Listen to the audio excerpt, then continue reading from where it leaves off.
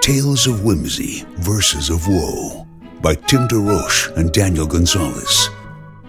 If your moral character is flimsy, or your wit be rather slow, oh, dare not read these tales of whimsy, for often do they end in woe.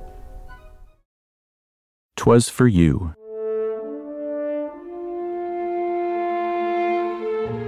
'Twas for you that I butchered the beautiful beast,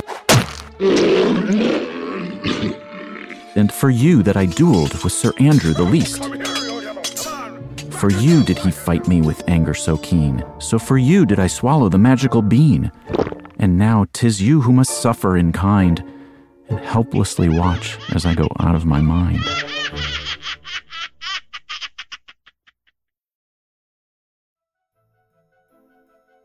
Audio produced by Dan Dews of the By Kids for Kids podcast. Additional editing by Bob Turton. Tales of Whimsy, Verses of Woe.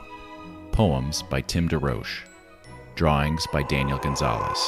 Kirkus gives the book a starred review, saying they are joyous poems, a rare work of pure, unbridled fun. Publishers Weekly makes us an editor's pick.